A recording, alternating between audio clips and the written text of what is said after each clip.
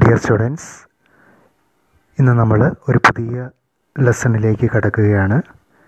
എട്ടാമത്തെ തീമായ confrontation of cultures, സംസ്കാരങ്ങളുടെ അഭിമുഖീകരണം.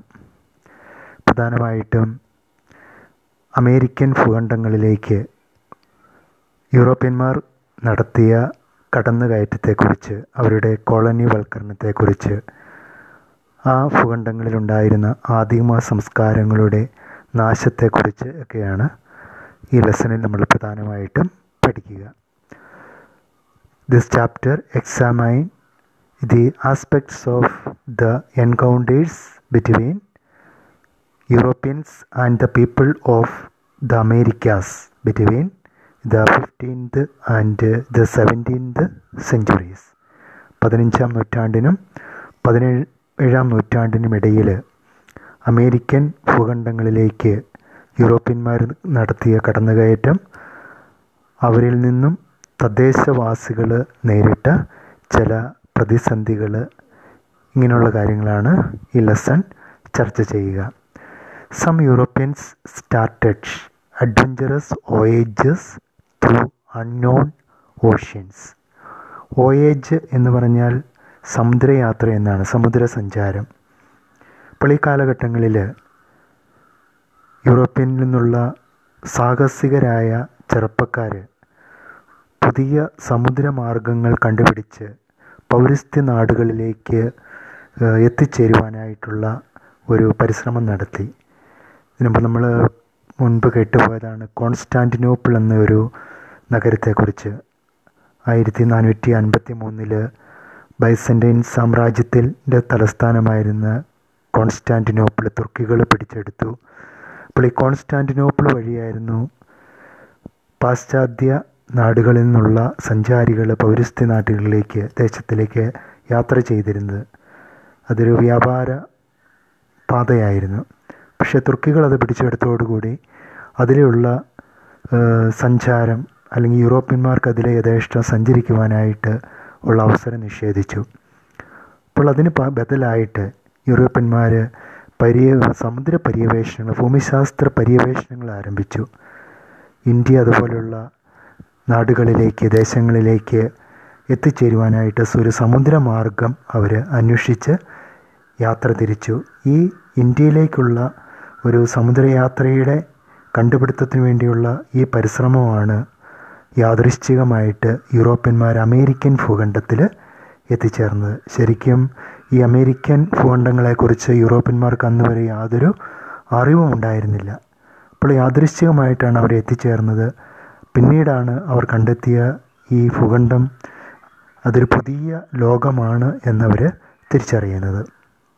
അപ്പോൾ യൂറോപ്യൻ സാഹസികരായ ചെറുപ്പക്കാർ സമുദ്ര പര്യവേഷണങ്ങൾ ഈ കാലഘട്ടത്തിൽ നടത്തി. They wanted to find out trade routes to areas where spices and silver were available. അപ്പോൾ സുഗന്ധദ്രവ്യങ്ങൾ, സ്വർണം, വെള്ളി, ഇങ്ങനെയുള്ള കാര്യങ്ങളൊക്കെയുള്ള നാടുകളിലേക്ക് ഒരു സമുദ്രമാർഗം കണ്ടുപിടിക്കുക. ഇതായിരുന്നു അവരുടെ യാത്രയുടെ മുഖ്യ ഉദ്ദേശ്യം. The Spaniards and the Portuguese took the initiative for these explorations. യൂറോപ്പിലെ 2 രാജ്യങ്ങൾ, സ്പെയിനും പോർച്ചുഗലും, ഈ രണ്ട് രാജ്യങ്ങളാണ് സമുദ്ര പര്യവേഷണങ്ങൾക്ക്, ഭൂമിശാസ്ത്ര പര്യവേഷണങ്ങൾക്ക് നേതൃത്വം കൊടുത്തത്, അല്ലെങ്കിൽ തുടക്കമിട്ടത്. Christopher Columbus, an Italian, sponsored by the rulers of Spain, reached the Bahama Islands in 1492. ഇപ്പോൾ ക്രിസ്റ്റഫർ കൊളംബസ് ഒരു ഇറ്റാലിയൻ നാവികനായിരുന്നു. അപ്പോൾ സ്വന്തം രാജ്യത്ത് നിന്ന് അദ്ദേഹത്തിൻ്റെ സമുദ്രയാത്രയ്ക്കുള്ള സഹായങ്ങൾ കിട്ടാതെ വന്നപ്പോൾ അദ്ദേഹം സ്പെയിനിലെ ഭരണാധികാരികളെ, രാജാവിനെ സന്ദർശിച്ചു. അങ്ങനെ സ്പെയിനിലെ ഭരണാധികാരികൾ കൊളംബസിൻ്റെ സമുദ്രയാത്രയ്ക്ക് വേണ്ട എല്ലാ കാര്യങ്ങളും സ്പോൺസർ ചെയ്തു. അപ്പോൾ അവരുടെ സ്പോൺസർഷിപ്പിലാണ് ക്രിസ്റ്റഫർ കൊളംബസ് തൻ്റെ സമുദ്രയാത്ര ആരംഭിക്കുന്നത്. 1492 അദ്ദേഹം ബഹാമ ദ്വീപ സമൂഹങ്ങളിൽ എത്തിച്ചേർന്നു. പക്ഷെ അദ്ദേഹം വിചാരിച്ചു താൻ എത്തിച്ചേർന്നത് ഇന്ത്യയിലാണ് എന്നാണ് അദ്ദേഹം വിചാരിച്ചത്. He mistook the Bahamas the Indies, so he called this land Indies and the natives red Indians. അപ്പോൾ അദ്ദേഹം എത്തിച്ചേർന്ന ഈ നാട് ഇന്ത്യ ആണ് എന്ന് അദ്ദേഹം തെറ്റിദ്ധരിച്ച് ആ നാടിന് അദ്ദേഹം ഒരു പേര് കൊടുത്തു, ദ ഇൻഡീസ് എന്നാണ്. ഇന്ത്യ എന്നാണ് അത് ഉദ്ദേശിക്കുന്നത്. അപ്പോൾ ഇൻഡീസ് എന്ന പേര് കൊടുത്തു. അവിടുത്തെ തദ്ദേശവാസികൾക്ക് അദ്ദേഹം വിളിച്ചത് റെഡ് ഇന്ത്യന്മാർ എന്നാണ്, red Indians. Columbus did not understand that it was part of a large continent hitherto unknown to the Europeans. Later explorations proved that the Red Indians of the New World actually belonged to different cultural groups and not part of Asia. ഇപ്പോൾ Columbus അദ്ദേഹത്തിന് താൻ കണ്ടെത്തിയതൊരു പുതിയ ലോകമാണെന്നും ഒരു പുതിയ ജനതയാണെന്നും മനസ്സിലാക്കാനായിട്ട് പറ്റിയില്ല. പക്ഷെ പിൽക്കാല പര്യവേഷണങ്ങളിലൂടെ യൂറോപ്യന്മാരൊരു കാര്യം തിരിച്ചറിഞ്ഞു.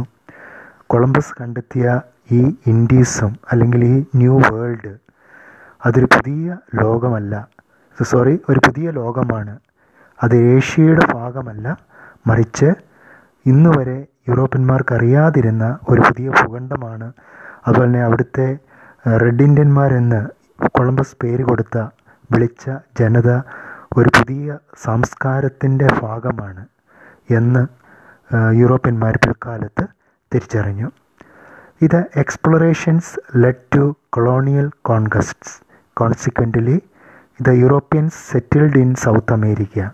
This created disastrous consequences for the native people and their cultures.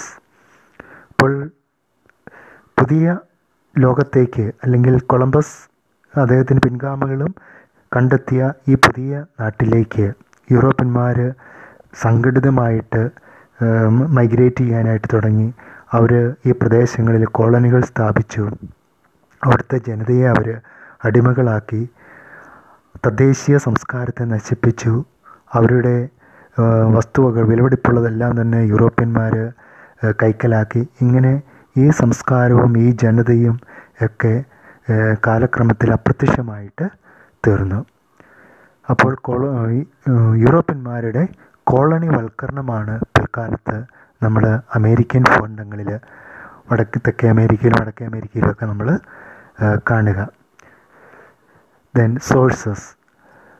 European conquests of the people of America was followed by the ruthless destruction of their manuscripts and monuments.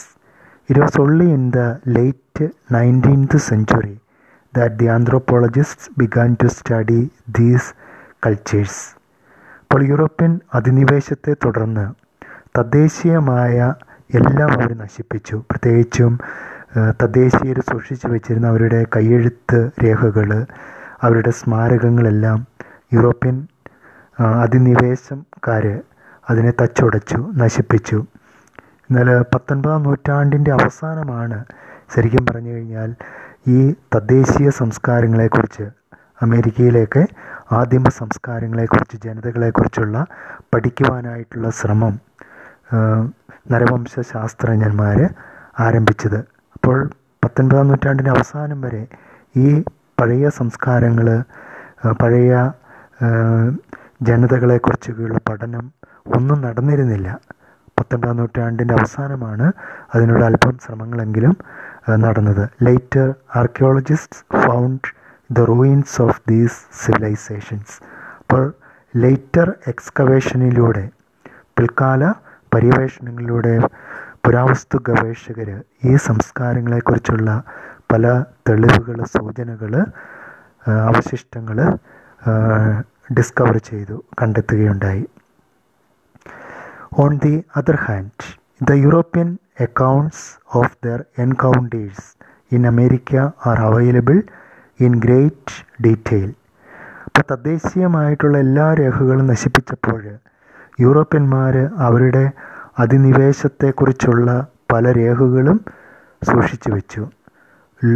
Log books and diaries of the European അധിനിവേശകരുടെ log ബുക്കുകൾ, അതുപോലെ തന്നെ അവരുടെ diary കുറിപ്പുകളൊക്കെ ഇന്ന് ധാരാളമായിട്ട് ലഭ്യമാണ്. അതുപോലെ തന്നെ records of officials and Jesuit missionaries, ഉദ്യോഗസ്ഥന്മാരുടെ രേഖകൾ, അവർ സൂക്ഷിച്ചിട്ടുള്ള ഔദ്യോഗിക രേഖകൾ, അതുപോലെ തന്നെ ഈ പ്രദേശങ്ങളിലേക്ക് മിഷൻ പ്രവർത്തനത്തിനായിട്ട് കടന്നു വന്ന, ക്രിസ്തുമത പ്രചരണത്തിനായിട്ട് കടന്നു വന്ന ജെസ്യൂട്ട് മിഷണറിമാരുടെ റെക്കോർഡുകൾ, അങ്ങനെ ധാരാളം യൂറോപ്യൻ റെക്കോർഡുകൾ, രേഖകൾ നമുക്ക് ലഭ്യമാണ്. പക്ഷേ തദ്ദേശീയ ജനതയുടെ കയ്യെഴുത്ത് പ്രതികളോ ഔദ്യോഗികമായ രേഖകളോ ഒക്കെ നശിപ്പിക്കപ്പെട്ടു. Communities of the Caribbean and Brazil. Caribbean സമുദ്രത്തോട് ചേർന്ന് കിടക്കുന്ന ദ്വീപസമൂഹങ്ങളാണ് ഈ കരീബിയൻ ഐലൻഡ്സ് എന്ന് പറയുക. ഇന്നത് ബഹാമാസ് എന്നാണ് അറിയപ്പെടുക. There were hundreds of small islands in the Caribbean Sea. Today they are known as the Bahamas, the Greater Antilles and the Lesser Antilles. അപ്പോൾ ഈ കരീബിയൻ രാജ്യങ്ങൾ ഇന്ന് അറിയപ്പെടുന്നത് ബഹാമ ദ്വീപസമൂഹങ്ങൾ, അതുപോലെ തന്നെ ഗ്രേറ്റർ ആൻറ്റിലസ്, ലെസ്സർ ആൻറ്റിലസ് തുടങ്ങിയ പേരുകളിലാണ്. These islands were inhabited by a community called Arawaks. അപ്പോൾ അരവാക്കുകൾ എന്നറിയപ്പെടുന്ന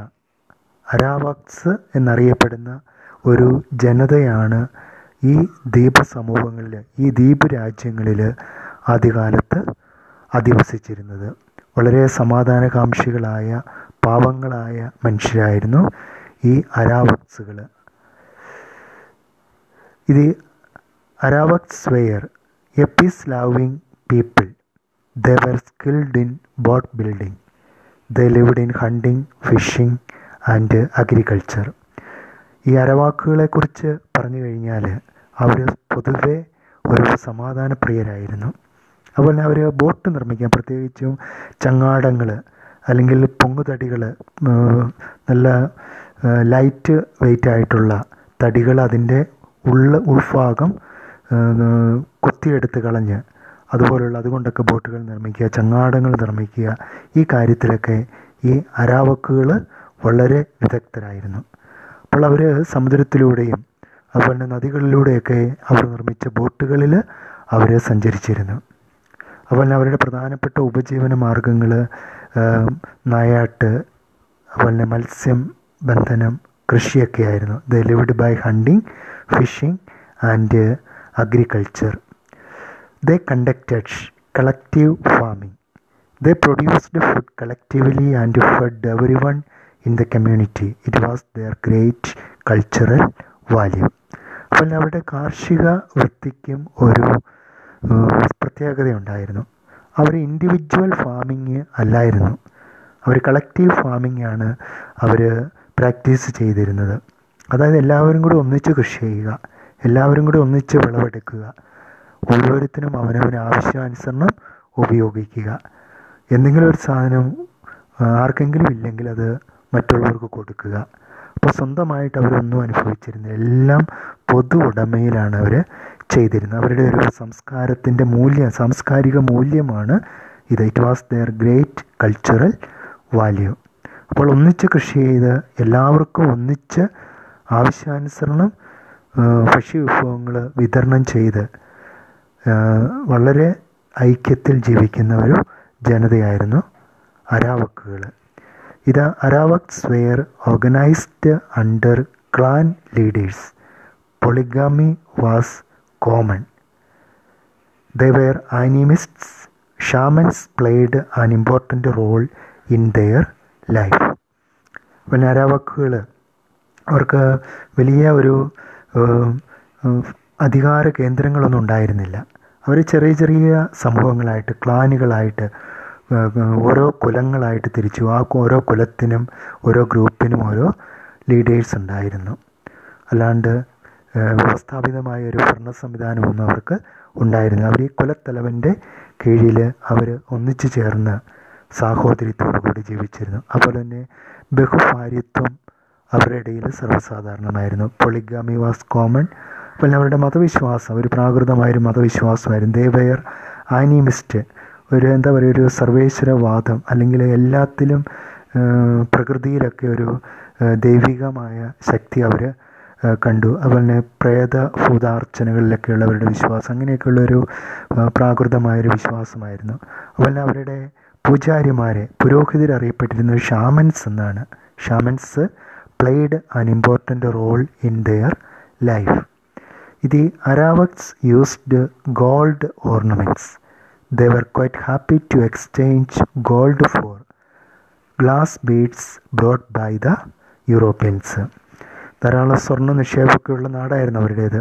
അപ്പോൾ സ്വർണ്ണ ആഭരണങ്ങൾ അവർ വ്യാപകമായിട്ട് വളരെയേറെ അവർ ഉപയോഗിച്ചിരുന്നു. പക്ഷേ ഒരു കുഴപ്പമുണ്ടായിരുന്നു, ഈ സ്വർണത്തിൻ്റെ വില എന്താണെന്ന് അവർക്ക് മനസ്സിലാക്കാനായിട്ട് സാധിച്ചില്ല. തങ്ങൾ ഉപയോഗിക്കുന്ന ഈ സ്വർണം വളരെ വിലപിടിപ്പുള്ളതാണ് എന്ന് അവർക്കത് മനസ്സിലായിരുന്നില്ല. അതുകൊണ്ടാണ് യൂറോപ്യന്മാർ ഈ പ്രദേശങ്ങളിൽ എത്തിക്കഴിഞ്ഞപ്പോൾ അവർ സ്വർണം കണ്ടു. അവർ ഈ സ്വർണം കൈക്കലാക്കാൻ വേണ്ടി യൂറോപ്പിൽ നിന്നും കൊണ്ടുവന്ന സ്ഫടിക ആഭരണങ്ങൾ, ഗ്ലാസ് ആഭരണങ്ങൾ, അല്ലെങ്കിൽ ചില്ലുകൊണ്ടുള്ള മുത്തുകൾ, അതൊക്കെ ഉപയോഗിച്ചുള്ള ആഭരണങ്ങളൊക്കെ ഈ അരാവക്സിന് കൊടുത്തിട്ട് അതിന് പകരമായിട്ട് അവർ സ്വർണം തിരിച്ചു മേടിച്ചു. അപ്പോൾ ഈ അരാവക്സുകൾ വിചാരിച്ചു സ്വർണത്തെക്കാളും വിലയുള്ളതാണ് ഈ മുത്തുകളെന്നാണ് അവർ വിശ്വസിച്ചത്. ഈ ഗ്ലാസ് ബീഡ്സ് എന്നാണ് ഈ പാവങ്ങൾ വിശ്വസിച്ചത്. അപ്പോൾ ഈ സ്വർണം ധാരാളമായിട്ട് യൂറോപ്യന്മാർക്ക് കൊടുക്കുവാനായിട്ട് ഇവർക്ക് യാതൊരു മടിയും ഇല്ലായിരുന്നു. അപ്പോൾ ശരിക്കും യൂറോപ്യന്മാർ ഇവരെ ചൂഷണം ചെയ്യുകയാണ് ചെയ്തത്. ഇത് Arawaks were good weavers. The hammock was one of their special products. It captured the imagination of the Europeans. അപ്പോൾ അവർക്ക് ചില കരകൗശല വൈദഗ്ധ്യം അവർക്കുണ്ടായിരുന്നു. പ്രത്യേകിച്ച് അവർ നല്ല നെയ്ത്തുകാരായിരുന്നു. അവർ പ്രത്യേകമായിട്ടുണ്ടാക്കിയിരുന്ന അവരുടെ ഒരു സൃഷ്ടിയാണ് ഹാമോക്ക്, ഊഞ്ഞാൽ കിടക്കയാണ്. അപ്പോൾ ഇത്തരത്തിലുള്ള ഈ ഹാമോക്ക് എന്ന് പറയുന്ന അവരുടെ ഊഞ്ഞാൽ കിടക്ക അവരുടെ ഒരു വിശിഷ്ടമായൊരു പ്രോഡക്റ്റായിരുന്നു. യൂറോപ്യന്മാർ പോലും ഇത് വളരെയേറെ ഇഷ്ടപ്പെട്ട, ശ്രദ്ധിച്ച, അവരുടെ പോലെ ശ്രദ്ധ ആകർഷിച്ച ഒരു പ്രോഡക്റ്റായിരുന്നു ഹാമോക്ക്. HAMMOCK. ഒബ്ജക്റ്റീവൊക്കെ ആയിട്ട് ചോദിക്കാറുള്ളതാണ്. അത് ഈ അരാവക്സിൻ്റെ ഒരു വലിയൊരു പ്രോഡക്റ്റാണ്. ഇത് Arawaks were generous people. They were very happy to help the Spanish in their search for gold, but it created disastrous consequences for them. 25 years of contact with the Spanish led to their total destruction. Arawaks നമ്മൾ ആദ്യം പറഞ്ഞു, അവർ വളരെ piece loving ആയിരുന്നു. അതുപോലെ തന്നെ അവർ വളരെ generous ആയിരുന്നു, ഔദാര്യമുള്ളവരായിരുന്നതുകൊണ്ടാണല്ലോ ഇവർ കൊണ്ടുവന്ന് കൊടുക്കുന്ന സ്ഫടിക ആഭരണങ്ങൾ മേടിച്ചിട്ട് സ്വർണ്ണാഭരണങ്ങൾ അവർക്ക് തിരിച്ചു കൊടുത്തത്. അപ്പോൾ വളരെ ജനറസ് ആയിരുന്നു. അതുപോലെ തന്നെ സ്പെയിൻകാരൊക്കെ ഇവിടെ വന്നപ്പോൾ, ഇവരുടെ പ്രദേശങ്ങളിൽ വന്നപ്പോൾ ഈ സ്പെയിൻകാരെ, സ്വർണ്ണ നിക്ഷേപങ്ങൾ തേടിയുള്ള സ്പെയിൻകാരുടെ പര്യവേഷണങ്ങളെ ഈ അരാവക്സുകൾ വളരെയേറെ സഹായിച്ചിരുന്നു. ഇവർ തന്നെയാണ് വഴികാട്ടി കൊടുക്കുന്നത്. സ്വർണ്ണമുള്ള പ്രദേശങ്ങളിലേക്ക് സ്പെയിൻകാരെ നയിച്ചത് ഈ അരാവക്സുകളാണ്. അത്രമാത്രം ഒരു പാവങ്ങളായിരുന്നു. പക്ഷെ പിൽക്കാലത്താണിത് ഇവർ തിരിച്ചറിയുന്നത് ഈ സ്പെയിൻകാർ തങ്ങളുടെ വിനാശകരാണ് എന്നുള്ളത്. അപ്പോൾ ഈ പാവങ്ങളായിട്ടുള്ള മനുഷ്യരെ അവസാനം ഇല്ലായ്മ ചെയ്യുവാൻ സ്പെയിൻകാർക്ക് യാതൊരു മടിയുമില്ലായിരുന്നു. It created disasters consequences for them. വളരെ വലിയ വില കൊടുക്കേണ്ടി വന്നു. വലിയ അനന്തരഫലങ്ങൾ ഈ അരാവക്സിന് ഇതുമൂലം നേരിടേണ്ടതായിട്ട് വന്നു. 25 years of contact with the Spanish led to their total destruction. ഏതാണ്ട് 25 വർഷത്തോളം സ്പെയിൻകാരുമായിട്ടുള്ള ഈ സമ്പർക്കം മൂലം അരാവക്സിന് അവരുടെ സംസ്കാരം നഷ്ടപ്പെട്ടു. ഏതാണ്ട് പൂർണ്ണമായിട്ട് തന്നെ അരാവക്സുകൾ ഇല്ലെന്നായിട്ട് മാറി. നിഷ്കരണം ഈ അരാവക്സുകളെ സ്പെയിൻകാർ കൊല്ലുകയാണ് ചെയ്തത്. അവരെ ചൂഷണം ചെയ്ത് അവരുടെ നാടും സമ്പത്തും മുഴുവൻ കൈക്കലാക്കിയതിന് ശേഷം ഇവരെ ഒന്നൊന്നായിട്ട് ഇല്ലായ്മ ചെയ്ത് അവരുടെ സംസ്കാരം ഇല്ലെന്നാക്കി. അപ്പോൾ ഇതാണ് അരാവക്സുകൾക്ക് സ്പെയിൻകാരിൽ നിന്നും നേരിടേണ്ടതായിട്ട് വന്നത്. ഒരു ചെറിയ ഒരു പാരഗ്രാഫ് ബ്രസീലിനെ കുറിച്ചൊക്കെ ഡീറ്റെയിൽഡായിട്ട് പിന്നീട് വരുന്നുണ്ട്. The people living on the east coast of South America and in villages in the forest were called Tupinamba എന്നാണ് തെക്കേ അമേരിക്കയുടെ കിഴക്കേ തീരം അറിയപ്പെട്ടിരുന്നത്. The people living on the east coast of South America and the villages in the forest were called Tupinamba. അപ്പോൾ തെക്കേ അമേരിക്കയുടെ കിഴക്കൻ തീരപ്രദേശങ്ങളും അതുപോലെ തന്നെ വനങ്ങൾ നിറഞ്ഞ ആ ഗ്രാമങ്ങളുമെല്ലാം ആ കാലഘട്ടത്തിൽ അറിയപ്പെട്ടിരുന്നത് തുപ്പിന എന്നായിരുന്നു. This region is now called Brazil. അപ്പോൾ തുപ്പിന എന്ന് നേരത്തെ അറിയപ്പെട്ടിരുന്ന ഈ പ്രദേശമാണ് ഇന്ന് നമ്മൾ ബ്രസീൽ എന്ന് വിളിക്കുന്ന രാജ്യം. യൂറോപ്യന്മാരാണ് ഈ ബ്രസീൽ എന്ന പേര് തന്നെ കൊടുത്തത്. അപ്പോൾ ഈ പേര് ഉണ്ടായത് തന്നെ ഒരു വിചിത്രമാണ്. The name Brazil is derived from the Brazil wood tree. ഈ പ്രദേശത്ത് വളരെ സുലഭമായിട്ട് വളർന്നിരുന്ന ഒരു വൃക്ഷമാണ് ബ്രസീൽ വുഡ്. വളരെ ചുമന്ന കളറിലുള്ള ഒരു വൃക്ഷമായിരുന്നു. എൻ്റെ തടിക്ക് നല്ല ചുവപ്പ് കളറായിരുന്നു. അപ്പോൾ ബ്രസീൽ വുഡ് എന്ന ആ മരങ്ങൾ വളർന്നിരുന്ന ഈ ദേശത്തിന് പിൽക്കാലത്ത് യൂറോപ്യന്മാർ ബ്രസീൽ എന്ന പേര് കൊടുത്തു. അപ്പോൾ ബ്രസീൽ വുഡ് എന്ന തടിയുടെ പേരിൽ നിന്നുമാണ് ബ്രസീൽ എന്ന പേര് ഉണ്ടായത്. They had enough fruits, vegetables and fish, so they did not have to depend on agriculture. അപ്പോൾ ധാരാളമായിട്ട് പച്ചക്കറികൾ, പഴവർഗ്ഗങ്ങൾ, അതുപോലെ തന്നെ മത്സ്യം ഒക്കെ ധാരാളമായിട്ടുണ്ടായിരുന്നതുകൊണ്ട് അവർക്ക് കൃഷിയെ അവർ കൂടുതലായിട്ട് ഡിപ്പെൻഡ് ചെയ്തിരുന്നില്ല. അവൾക്ക് പ്രകൃതിയിൽ നിന്ന് തന്നെ, അവരുടെ ഭൂപ്രദേശത്ത് തന്നെ ആവശ്യത്തിനുള്ള ഭക്ഷ്യവസ്തുക്കൾ ലഭിച്ചിരുന്നു, പഴങ്ങളും പച്ചക്കറികളുമായിട്ട്, അതുപോലെ തന്നെ മത്സ്യമായിട്ട്. അപ്പോൾ വ്യാപകമായൊരു കൃഷി, സംഘടിതമായൊരു കൃഷി അവർ നടത്തിയിരുന്നില്ല. They had no king, army or church to regulate their lifes. അതുപോലെ തന്നെ അവർക്ക് ഒരു രാജാവുണ്ടായിരുന്നില്ല, ഒരു സൈന്യമുണ്ടായിരുന്നില്ല, അവരുടെ നിയന്ത്രിക്കുവാനായിട്ട് ഒരു ചർച്ചോ അല്ലെങ്കിൽ ഒരു മത നേതൃത്വമോ ഉണ്ടായിരുന്നില്ല. എങ്കിലും അവർ വളരെ സന്തോഷമായിട്ടാണ് ജീവിച്ചിരുന്നത്. They led a happy life with freedom. വളരെ സന്തോഷത്തോടു കൂടിയ സ്വതന്ത്രമായൊരു ജീവിതമായിരുന്നു ഈ ബ്രസീലിലെ അല്ലെങ്കിൽ തുപ്പിന എന്ന ഭൂപ്രദേശത്തെ ജനങ്ങൾ നയിച്ചിരുന്നത്. അപ്പോൾ ബ്രസീലിലേക്കും പിന്നീട് യൂറോപ്യന്മാർ കടന്നു കയറി ആ കാര്യങ്ങളൊക്കെ നമ്മൾ അടുത്ത എപ്പിസോഡിൽ നമ്മൾ പഠിക്കുന്നതായിരിക്കും. ഇതോടുകൂടി ഈ ക്ലാസ് ഇവിടെ അവസാനിപ്പിക്കുന്നു. Thank U.